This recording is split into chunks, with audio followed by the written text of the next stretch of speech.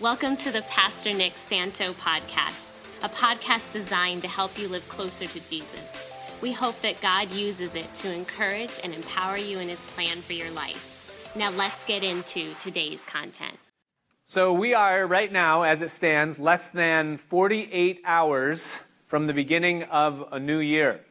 And I don't know about you. I know for me, it is a time of year that I like to make an assessment of what has happened over the past year and kind of make some adjustments, things moving forward. And just by show of hands, is there anyone here by any chance that has set a goal or desired to make a change, something this year that you're looking at and saying, yes, this year I am going to? Any resolutions here? I see there's a few. And this is a great thing. And God, I think, part of in ordaining times and seasons, he has given us this amazing opportunity to be able to do this in this way. A lot of us, we want to end some bad habits. A lot of us, we want to introduce maybe some new things. Oftentimes we resolve that we're going to exercise, move a little bit more.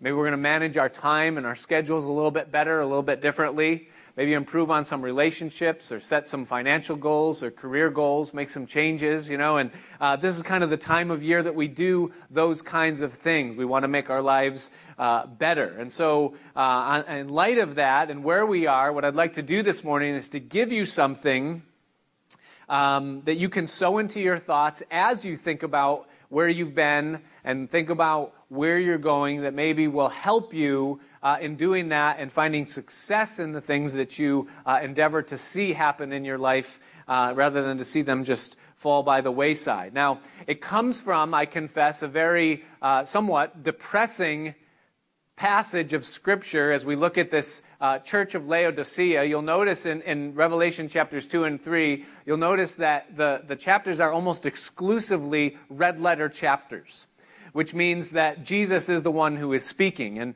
what he is doing in this portion of Scripture is that he is basically giving an assessment to 7 churches that existed in Asia Minor during the first century while the Apostle John was still alive. And some of those churches he had good things to say and they were doing well. And to others he had not so good things to say and they weren't doing so well. And the one that we're looking at this morning is probably the worst of the 7. And the reason that I'm sharing it is not because I feel like we reflect that or that we need the word of rebuke that Jesus brings to these people, but rather because the instruction that Jesus gives to them, I find it to be useful in my life and it's universally applicable. So you might be doing really well here this morning spiritually. All cylinders are firing with the Lord. God's going to speak to you this morning, and you might not be doing so well in the Lord, and he's still going to speak to you through this. And so, depressing passage, but a hopeful message this morning as we stand on the cusp of 2019. And so, if you would look with me at verse 14, as Jesus addresses the church in Laodicea, the city of Laodicea, he says this, verse 14. It says, "And unto the angel of the church of the Laodiceans," so the messenger of the church, he says, "Write, these things saith the Amen, the faithful and true witness, the beginning of the creation of God." Now, in every one of these 7 addresses that Jesus gives to these churches, he identifies himself in a very unique yet specific way. He addresses himself in a manner that is fitting with the message that he wants to give to them. And so he says different things to different churches. And I find hope in the introduction or the way that Jesus identifies himself to this church, and that he begins by calling himself the Amen. And the reason why that's hopeful to me is because the Amen kind of insinuates the ending. When do we say amen? It's at the end of a prayer or at the end of a point that someone makes. And we want to emphasize the period by saying an amen, whether it's prayer or point that's being made. And so when Jesus calls himself the Amen, he's pointing to himself as being the one who's there at the end. And I find that hopeful because what he's going to say to the church, essentially here, these Christians, is that they're not doing so well in the place that they're at. But being that he's the Amen, and that he sees things from the vantage point of the end, coupled with the fact that he is speaking to them, means that he knows they're going to do okay.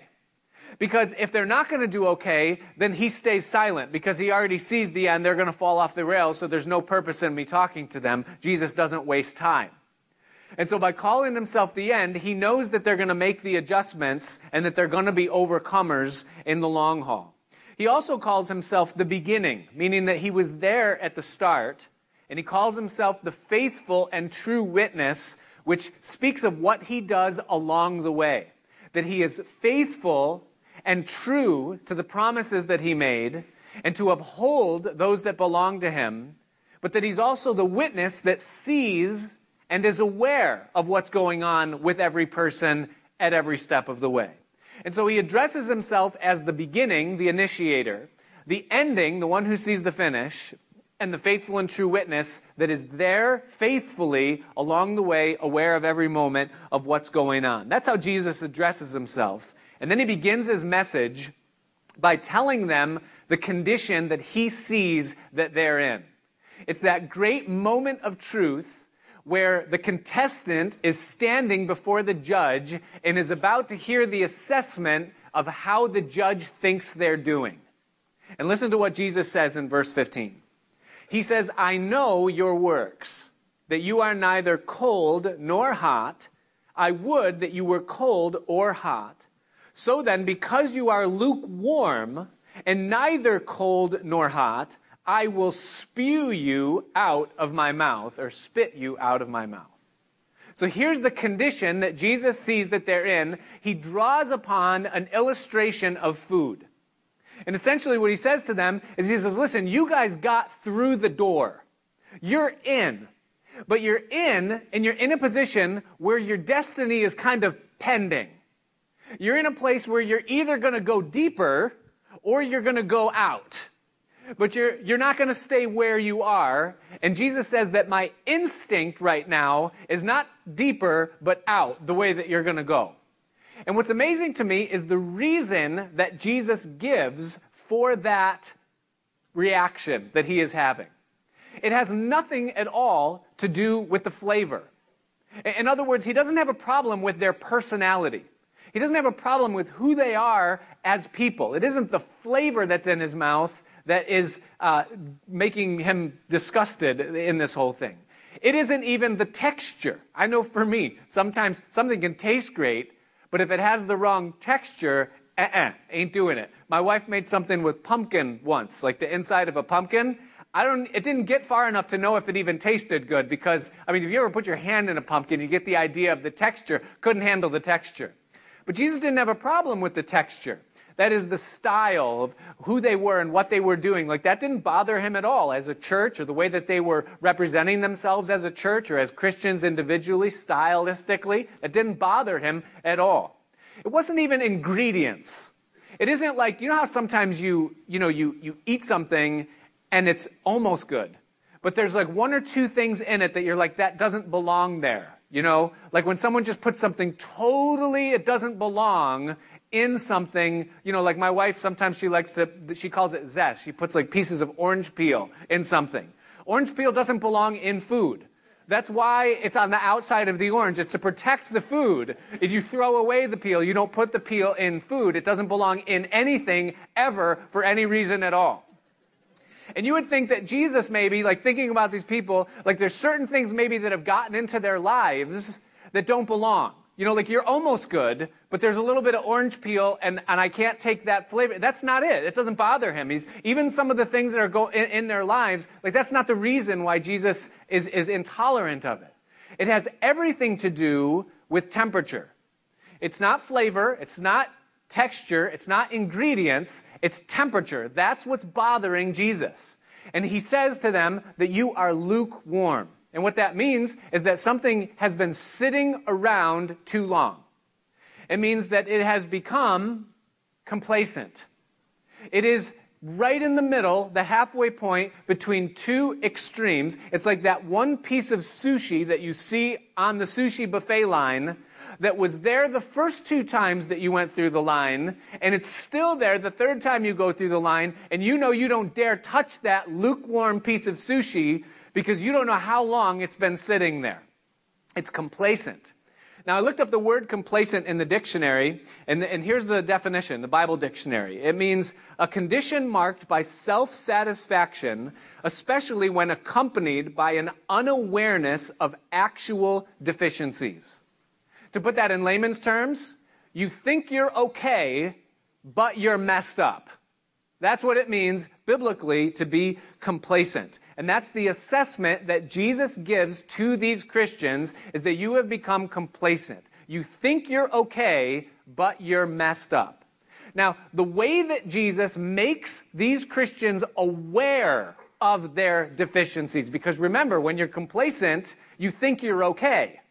And so the way that Jesus lets them know that they're not okay is by revealing to them 6 symptoms that they will be able to self-identify and then realize that, wow, I'm really not doing as good as I thought. And he gives them all 6 of those symptoms in verse 17. He says this. He says, because you say, I am rich and increased with goods and have need of nothing, and you don't know that you are wretched and miserable and poor and blind and naked. 6 things Jesus says as conditions of this complacency. Number 1 is that they are self-deceived. Do you see in the verse there where it says that you say you are, but you are? In other translations it says you think, but you are. You think you are this, but you are this. It's a condition of self-deception, meaning that they have gauged the quality of their spiritual condition based on something that doesn't tell the true tale. For them, they looked at their outwardness, their wealth, their health, their physical conditions, and they made the connection to the spiritual and said, well, I must be doing good spiritually because I'm doing good physically. Because everything outwardly in my life is as I would want it, that must mean that everything on the inside is going good as well. And Jesus is saying that is not a good way to measure, because you can't determine spiritual health based upon physical well-being. They were probably evaluating based upon what other people saw and thought about their lives rather than what God saw and thought about their life. And therefore, they were allowing their appearance outwardly to define their success in life. And God says, you're wrong. You're deceived. You're not doing as well as you think you are. The second thing that he says there is he uses the word miserable. And what that is it's a lack of inner joy. And the idea is Jesus is saying, look, you have everything that you need. You have everything that you want, but yet you're not experiencing joy. You're not enjoying your life. That's a mark and a sign of your condition. You look at everything you have and you think, I should be happy, but I'm not happy. Why is it? I'm lacking joy. Jesus says you're miserable. The third thing he says is he uses the word poor. And the idea behind poor, when Jesus says you're poor, is not speaking of your financial situation, because their financial situation was really good. What he's saying is that they had no leverage with God in their spiritual life, meaning that they weren't connecting with God. They didn't have leverage in their prayer life where God was answering their prayer, and they were sensing the supernatural going on in their physical existence. Their relationship with God was poor. And Jesus says there's a lack of connection. You're not connecting with God. He says, fourthly, that they are blind, and that is that they lack vision. Scripturally, when you read about blindness, often it's not speaking of the physical condition, though sometimes it is, but you know when it is and when it isn't. But often it's speaking of the spiritual condition of not having a vision for your life. That you're not aware of your surroundings, of what's going on around you spiritually in the unseen realms. You don't have a vision for your path, where you've come from, where you are, or where you're going. You're, in a sense, wandering. And you don't have a vision for your future, meaning that there's no goals, there's nothing set before you that you're chasing after, but you're just wandering, you're blind, you have no vision for your life. He says, fifthly, that you are naked. And the idea behind nakedness in this context of the Bible is not physical, but rather it talks about the exposing of shameful things. Meaning that the small sins and compromises that they had allowed along the way were now growing to the place where they were beginning to split the seams of their coverings, and people were beginning to see that, hey, maybe you're not as what I thought you were, and it's beginning to be shown, maybe by family members or maybe even by other people. Compromises are slipping through the cracks. And then the sixth thing, which is probably the worst of all, and though it's not written specifically, it is very clearly implied, and that is that God is not pleased with them in this condition. Now be very careful here and listen to what I say if you've tuned me out. It does not say that God doesn't love them. In fact, on the contrary, if you look at verse 19, Jesus says to them, "As many as I love, I rebuke and chasten." So he actually affirms to them the fact that he loves them with the kind of love that God loves people with, which is a supernatural, unconditional, unstoppable, fierce love. He loves them, but at the same time he loves them, he tells them, "I'm not pleased." Now, I can relate to that as a parent, because I absolutely love my kids, more than I ever thought I could love a human being. But sometimes I'm not well pleased. I love them, but I'm not pleased. And what I've discovered as a parent is that there isn't a more motivating force for change in a person's life than when someone truly loves them and that same someone is not pleased. Because to sin against love hurts. And so Jesus is not pleased, but he is very much in love with this church. Another thing that I find interesting in this concept of him not being pleased with these people is that if you look at the reason that he's not pleased, it has nothing to do with anything that he himself gets out of the relationship. And it has everything to do with their enjoyment and experience in the relationship. And you look at the things that he says to them, it doesn't bother Jesus. Jesus is not naked. Jesus isn't poor. Jesus isn't miserable. But the people are, and he's hurt. He's upset. He's grieved because they're not walking in the fullness of life they could be walking in if they were living and walking the right way. And thus he tells them they are in this state where they are complacent, and these are the symptoms of it. Now, how did they get into a state of complacency? Because no doubt they didn't start there. Nobody starts their relationship with God in a place where they're hearing things like this from him. When we start, we're on fire, man. Everything's humming the way it should be. Our prayer life is humming. Everything is the way it should. How did they get like this? The insight's given to us in verse 20, where Jesus says this. He says that I stand at the door and knock. Meaning that the blessings of God that had come into their lives, his prosperity outwardly, the healings that had made them healthy physically, all of the things that he had done for them had slowly crept into center stage in the heart, and Jesus, by degrees, was pushed out to the margins of their life, to the point where he has to say, hey, I'm not even really in you anymore. You've been so filled by other things, I'm out here on the margins trying to get back in to my rightful place. That's the condition that you're in. Now, you might be here this morning, and you might say, yeah, that describes me, all of those things, at least to some degree. In fact, I don't think any of us here, in all sober honesty, can say that we're doing just great in all of those things. We live in an affluent place. We lead complicated and full lives. You know, there's a little bit of this in me, at least. I can speak for myself. And so you may be here saying, yeah, that's me. You might be here and you say, no, it's not me. I'm actually doing really quite well spiritually right now. God's doing something in my life in this season. I'm really enjoying his presence. Things are as they should be. Listen, what Jesus says next applies universally. No matter where you are on that spectrum. I'm doing really, really bad. I'm doing really, really good. Because what Jesus does next is that he gives them the remedy. And it's an equally applicable remedy that every one of us can grab a hold of. And on the cusp of a new year, as we're making decisions and deciding what we want to do, what goals we want to set, where we want to see our lives, Jesus gives us 3 things in verse 18 that if we do them, our lives will be defined by what he calls in verse 21, overcoming. That we will overcome.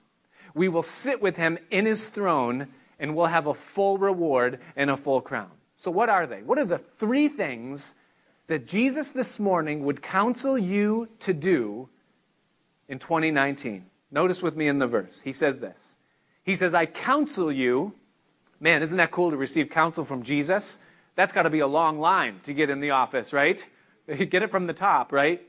He says, I counsel you to, first of all, number 1, buy from me gold that's been tested in the fire, that you may be rich. Then number 2, and also buy from me white raiment or white clothing, white garments, that you may be clothed or covered. And then number 3, he says, and anoint your eyes with eye salve, that you may see.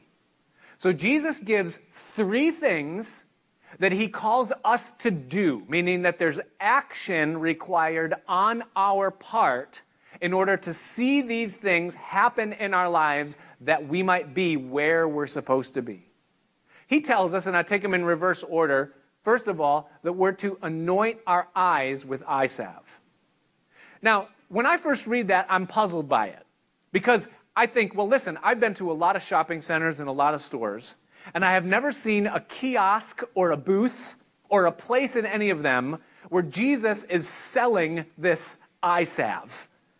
And if I could get it, I would go there. And if I knew where to buy it, I would do it.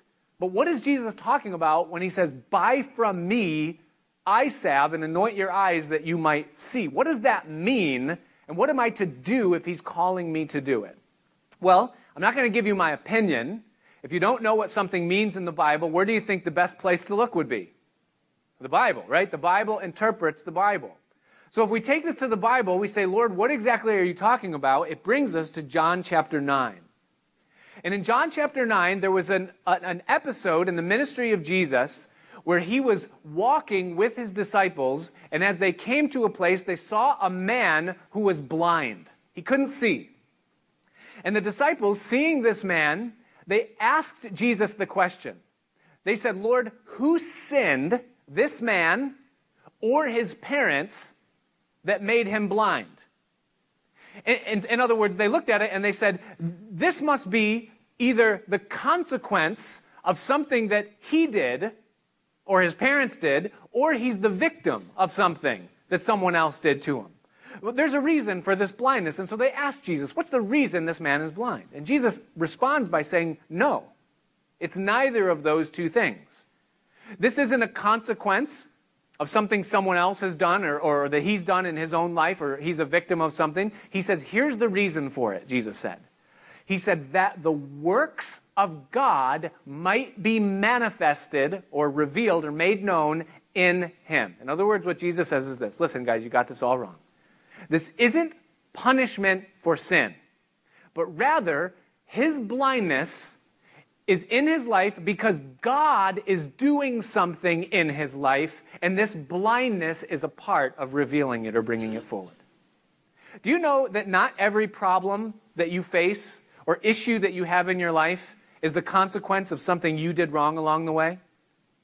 And maybe it's not even the consequence of what someone else did, like your parents or your witch doctor grandparents or whatever happened generations ago that you feel like it's their fault. Sometimes the things that we struggle with the most have nothing to do with any sin or error. It has everything to do with the fact that God is trying to do a work in our lives, and he's using those conditions as the means of manifesting that work. That's what Jesus said was going on in the life of this blind man. And then Jesus says in John chapter 9, verse 5, listen, he says, as long as I am in the world, I am the light of the world. Now, at first you'd think that phrase doesn't fit in this segment. Why does Jesus call himself the light of the world? Here's why. Because every blindness issue is a light issue. Light gives sight. And so either there's a problem with the eye, that light isn't passing through it, and thus there's blindness, or there's a problem with the light, and the eye works fine, but it can't see because there's no light. And so Jesus says, listen, I'm the solution to the blindness problem. And then he gives a living sermon, a living illustration of how this works in the life of his people. In verse 6, it says, "And when he had thus spoken, he spit on the ground, and he made clay with the spittle, and he anointed the eyes of the blind man." Now, you can't go anywhere and buy that salve. Aveeno ain't got nothing on Jesus' spit mixed with a little bit of clay. I'm sure the blind man would prefer the Aveeno, but he's going to like the effect of what Jesus does better. It says in verse 7 that Jesus then said to him, "Go and wash in the pool of Siloam," which is by interpretation sent, meaning Jesus sent him to go do something. "And when he went his way, therefore, and he washed, and he came again seeing." And then when he was questioned about the episode, he says in verse 11, he answered and said, "A man that is called Jesus made clay, and he anointed my eyes, and he said, 'Go wash in the pool of Siloam,' and wash. And I went to the pool and washed, and I received my sight." And so here's what happens. There's a man who lacks vision. He has no vision. He can't see at all. He has an encounter with the light of the world, the one who can give vision exclusively, the one who knows the beginning, the middle, and the end. Jesus comes and anoints his eyes freely with something that only he himself can provide, and then gives a command that he's to go and do something. For this man, it's go wash the clay out of your eyes. And as the man went and obeyed what Jesus told him to do, he came again with vision he could see for the first time in his life. And thus it is for you and for me. If you lack vision for your life, the way that we anoint our eyes with eye salve is that we go to the light of the world, the one that we have access to 24/7. And we ask him, "Lord, open my eyes. I've been wandering. I am floundering. I don't know where I am. I don't know where I'm going, and I don't feel like I'm on track. I don't have vision right now for my life. Would you please make some of that clay and put it upon my eyes?" And the Bible says that when we ask anything according to his will, he does it. Now, here's the kicker, is that he gave this man something to do.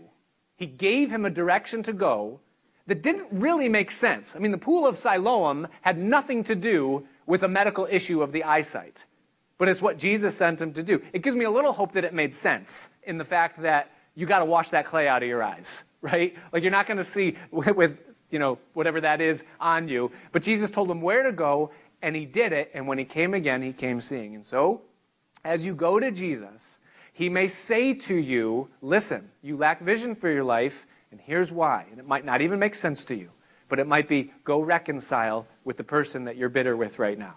It may be, pay off the debt that is sinking you in slavery right now. It may be, go buy something. It could be anything that Jesus could say to you, unique to your situation. But whatever it is that he tells you, you do the thing that he says, no matter what it costs. And by the way, that's why it says, "Buy from me." Because though we can't buy anything from Jesus with money, he doesn't take our money, he doesn't want our money, he doesn't need our money. Anytime we're going to buy something from Jesus, it absolutely costs us something. It might cost us a habit.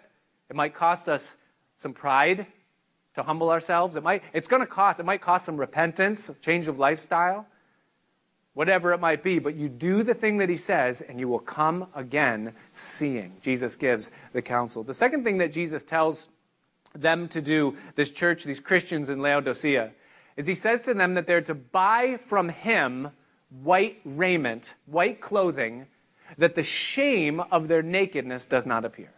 Now again, I look at that and I say, Jesus, are you Gucci? I mean, where do you buy clothes that Jesus made? And what if they don't look very good? I mean, I do know the styles, and they wore robes back then, but I don't know. What does it mean to buy clothes from Jesus to be covered? Well, spiritually, scripturally, the answer is given to us in Revelation chapter 19, verse 8. And it says this. It says that to her, that is the church, was granted that she should be arrayed in fine, clean linen, white, for the fine linen is, listen, the righteousness of the saints. Now here's what Jesus is saying. He's saying, listen, you can't provide your own righteousness. Because if you try to cover up your sinfulness with your coverings of hypocrisy or appearances or whatever, those seams are going to rip, and everything that you are is going to spill out all over the place. The girdle's going to break, so to speak. But the righteousness that you can get from me is not a righteousness that you can earn. It's a righteousness that I give you. Now, Jesus gives us two sets of clothes, underwear and outerwear. The underwear is the salvation experience. When we come to him because of what he did on the cross, and we put our faith in him laying down his life and taking the penalty and punishment for our sins upon himself, and we trust him to be the substitution for our hell, and we receive by faith his heaven, he gives to us the underwear of righteousness. He takes away our sin. He casts it as far as the east is from the west. But there's another form of clothing that Jesus gives us. It's shown to us in Ephesians chapter 4, beginning in verse 22. And just listen to what Paul says. He says that you should put off or take off, disrobe, unclothe yourself concerning the former lifestyle, the old man, which is corrupt according to the deceitful lusts, and be renewed in the spirit of your mind, and that you put on the new man, which after God is created in righteousness and true holiness. In other words, there's two options that you have every day when you wake up. Jesus lays out two sets of clothes. Well, he lays out one. The other one is already there. One is your old self, your old life, your old habits, your old and own ways. You can put that on every day. Paul says, take that off. And in place of it, put on the new man, the clothes that Jesus provides that are laid out right next to it. Now, here's your homework. Is you can go home and read from that mark in Ephesians 4 and read the rest of the book of Ephesians. And you know what it is, essentially? It's just a description of your wardrobe that he lays out. Paul just starts to say, he says, put off lying and put on truth-telling. Put off stealing and put on honest hard work and provision. Put off lust and fornication and put on true agape love. And he just goes on and on and on. Put off corrupt words out of your mouth and put on edifying and graceful speech. And he just gives it to you. Here's your choice every day. Put off the old, put on the new. And here's the counsel that Jesus gives to you and me. He says, listen, dress for success. Buy from him white raiment. It's going to cost you your old raiment because you can't wear two sets of clothes. Put off the old and then take what he's provided. The righteousness of salvation, underwear, and then the righteousness of an empowered life, the outerwear that he gives. The third word of counsel that he gives to this group of Christians in Laodicea that needed some correction is he counsels them to buy from him gold that's been tried in the fire, tested by fire, that they might be rich. Now again, Jesus is not on the corner of a New York City street opening up his vest and displaying a whole, sleeve full of bling, like come and buy gold. That's not the idea here on things. But spiritually, what is Jesus talking about? When it comes to my life and what I do with my life, what does it mean for me to buy from him gold that's been tested in the fire? The answer is given to us again in 1 Peter chapter 1. And I want you to listen to what Peter says because Peter unlocks the answer for us, what it means and how we can do it. Remember, this is a do. He says, "Blessed be the God and Father of our Lord Jesus Christ, which according to his abundant mercy has begotten us again," that means we've been born again, "unto a living hope by the resurrection of Jesus Christ from the dead." For what reason? Verse 4, "To an inheritance incorruptible and undefiled that fades not away, reserved in heaven for you. You who are kept by the power of God through faith unto salvation, ready to be revealed in the last time." Now pause right there and we'll read on 2 more verses in just a minute. The theme of what Peter is saying here has to do with our salvation and our inheritance. He says we've been born again, living hope, for an eternal inheritance, which is in heaven already reserved and preserved by God for you. That's the theme of what Peter's saying here. Now, watch what he goes on to say in verse 6. He says, "Wherein," this hope in this future that you have, "you greatly rejoice, though now for a season, if need be," you are in heaviness through manifold temptations. That means that you're struggling with all kinds of different tribulations, trials, temptations, and struggles. You have a hope, you have an inheritance, you have a future in heaven, but right now you're struggling because of the difficulties you're going through in life. Now, here's where those two things reconcile in me in verse 7. Watch this. That the trial of your faith, the testing of your faith, the proving of the value of your profession, of what you believe, what you say you believe, being much more precious than of gold that perishes, though it be tested with fire, might be found unto praise, honor, and glory at the appearing of Jesus Christ. So the theme is your inheritance. That's our hope. But the struggle and the trial that you're going through right now, the trial of your faith, is necessary. He uses the words need be. It's needed right now in order to, listen, in order to secure with fullness your inheritance. In other words, God is using the trials, tribulations, and difficulties that you're going through right now in order to prepare you for the inheritance he has for you in heaven. And the two things are linked. Difficulty on earth and my capacity and ability to handle what he has ordained for me in heaven. So how do my trials translate into gold? He gives the answer at the end of verse 7. Notice what he says. He says that it might be found, listen, unto praise, honor, and glory. Everybody say those three words with me. Ready? Praise, honor, and glory. Say it louder than the first service, please. Praise, honor, and glory. Good. You guys are way louder than the first service on that. What does that mean? That my trials are found with praise, honor, and glory. Well, the opposite of that is that my trials are found with complaining. My trials are found with griping. My trials are found with bitterness. My trials are found with rebellion. Lord, I'm not going to go through this. I rebuke this trial. I don't want this trial in my life. I hate this trial. I confess it out of my life. Praise means I give thanks for it. That I'm praising God in spite of the difficulty that I'm going through. He looks at that and he says, that's gold. He says not only praise, but honor. What is honor? Honor is the way that we deal with God when we're going through heavy trials. Oftentimes I'll counsel couples that go through a train wreck in their marriage. Maybe there's been an affair, or maybe there's been some kind of a really deep wound that might be the end of the marriage. And I'll talk to both sides and we'll see what we have to build with and where we have to go. And one of the things that I will always say to both the male and the female in that situation is I will say, make sure that as long as you have a ring on your finger, and by that I mean that you're not divorced legally, that you give honor to your spouse nevertheless. Meaning you don't slander him, you don't trash her, you don't complain, you don't do it. Why? Because you don't know yet if God might put this thing back together.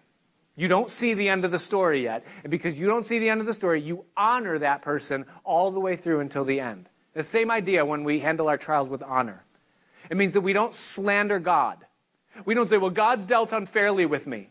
God has dealt me something that is completely unreasonable and completely out of the boundaries of what any Christian should ever have to go through. This is unfair. This is wrong. We don't do that.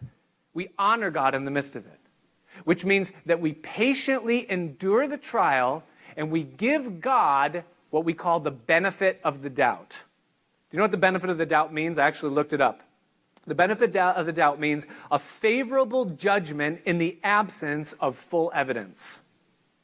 Meaning I don't know why this is happening, how it's going to turn out, or what good could ever come from it.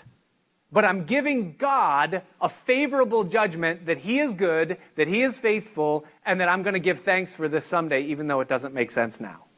The pain doesn't make sense of what God says it is, but I'm going to trust him in it. I'm giving him the benefit of the doubt. I'm honoring God in it.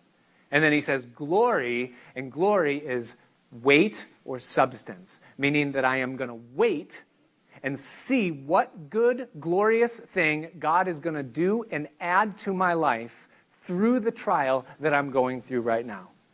2 Corinthians chapter 4, verse 17, the great apostle Paul says these words. He says, "For our light affliction, which is but for a moment, is working for us a far more exceeding and eternal weight of glory."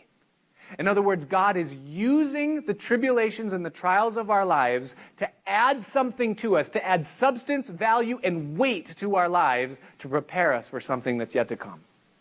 But do you know what the irony is? This is one of those ironies of life that just makes you want to kick something. Is that as soon as you figure something out, you don't have to do it anymore. I mean, think about it. As soon as you figured out high school, you graduated. You got it down. You're like, I can do this, and then it's over. You don't have to do it anymore.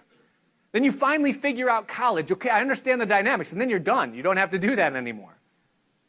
And then you become a parent, and you finally figure out how to be a parent and that it's all going to work out, and your kids are gone. You've just sent off the last one. You don't have to be a parent anymore.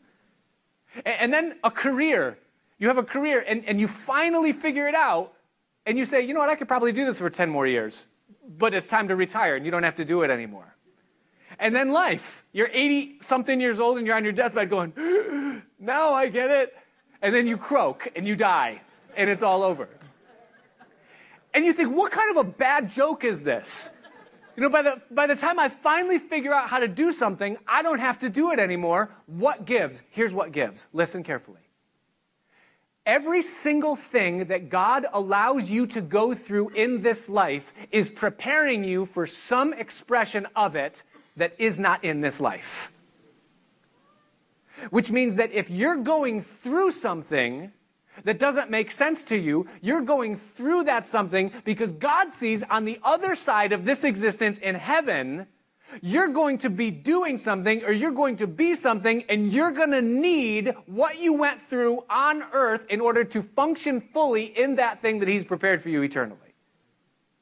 And thus, gold that we're called to buy from Him is that when difficulty and tribulations and trials and temptations come our way, and we handle them and they are found with praise and honor and glory, God says, good. Now you're buying gold. You'll have a full reward. And here's the outcome. He tells us in verse 21, back in Revelation chapter 3, he says, to them that overcome. Meaning you do these things and you become an overcomer. He says, I will also give to him to sit with me in my throne. What does that mean? Is that crown that's being forged of gold is going to be placed upon your head. So here's the golden opportunity that every one of us has on the cusp of a brand new year, 2019, is that we have 365 days that we can wake up each morning and we can go to the light of the world and we can say, Lord, this day today, I need vision for my life. I need you to open my eyes that I might understand my surroundings, that I might make sense of my path, and that I might have clear direction for my future, where I'm going. Lord, open my eyes and give me something to do. Lord, I'm here. Speak, your servant hears. We also have 365 opportunities to wake up and choose what we're going to put on. We can put on the old rags of our old ways, or we can say, Lord, today I want to be clothed with Jesus Christ. Let my words be edifying. Let my actions be righteous. Let my life and what goes on in my thought life be pure and pleasing in your sight. Lord, today I pray you'd clothe me. Give me the white raiments that you yourself provide. And we have 365 days worth of opportunity to handle the trials and challenges that will come and to give God the benefit of the doubt that He is working those things for our good and His glory in a way that we can't see or understand. To give Him glory and honor and praise in the midst of those trials and embrace them and say, Lord, thank you for trusting me enough to give me this trial because you know I need it for the sake of what's to come. And that's the opportunity that's before every one of us here. And you know what's amazing to me is just how fast this life actually goes. Bill O'Neill, brother in the church, he got married on the same day that I was born. He's not that old. And I'm turning 40 on that day, and that day is very, very, very, very, very, very soon. Tomorrow. And the thing that bothers me about that is not this whole midlife crisis over the hill, none of that. Here's what bothers me about it, is that every year of my 20s felt like a decade, but the entire decade of my 30s felt like a year. And I'm going, whoa, where does this thing go? I heard a song, I actually want to read this to you. I heard this song somewhere, and it's by Kenny Chesney. It's new. If you've heard it, shame on you. I'm judging you so hard right now. It's actually a pretty cool song. Listen to what he says. He said, I turned on the evening news and I saw an old man being interviewed, turning 102 today. Asked him, what's the secret to life? He looked up from his old pipe, laughed and said, all I can say is don't blink.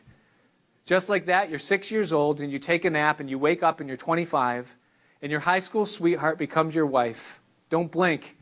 You just might miss your babies growing like mine did, turning into moms and dads.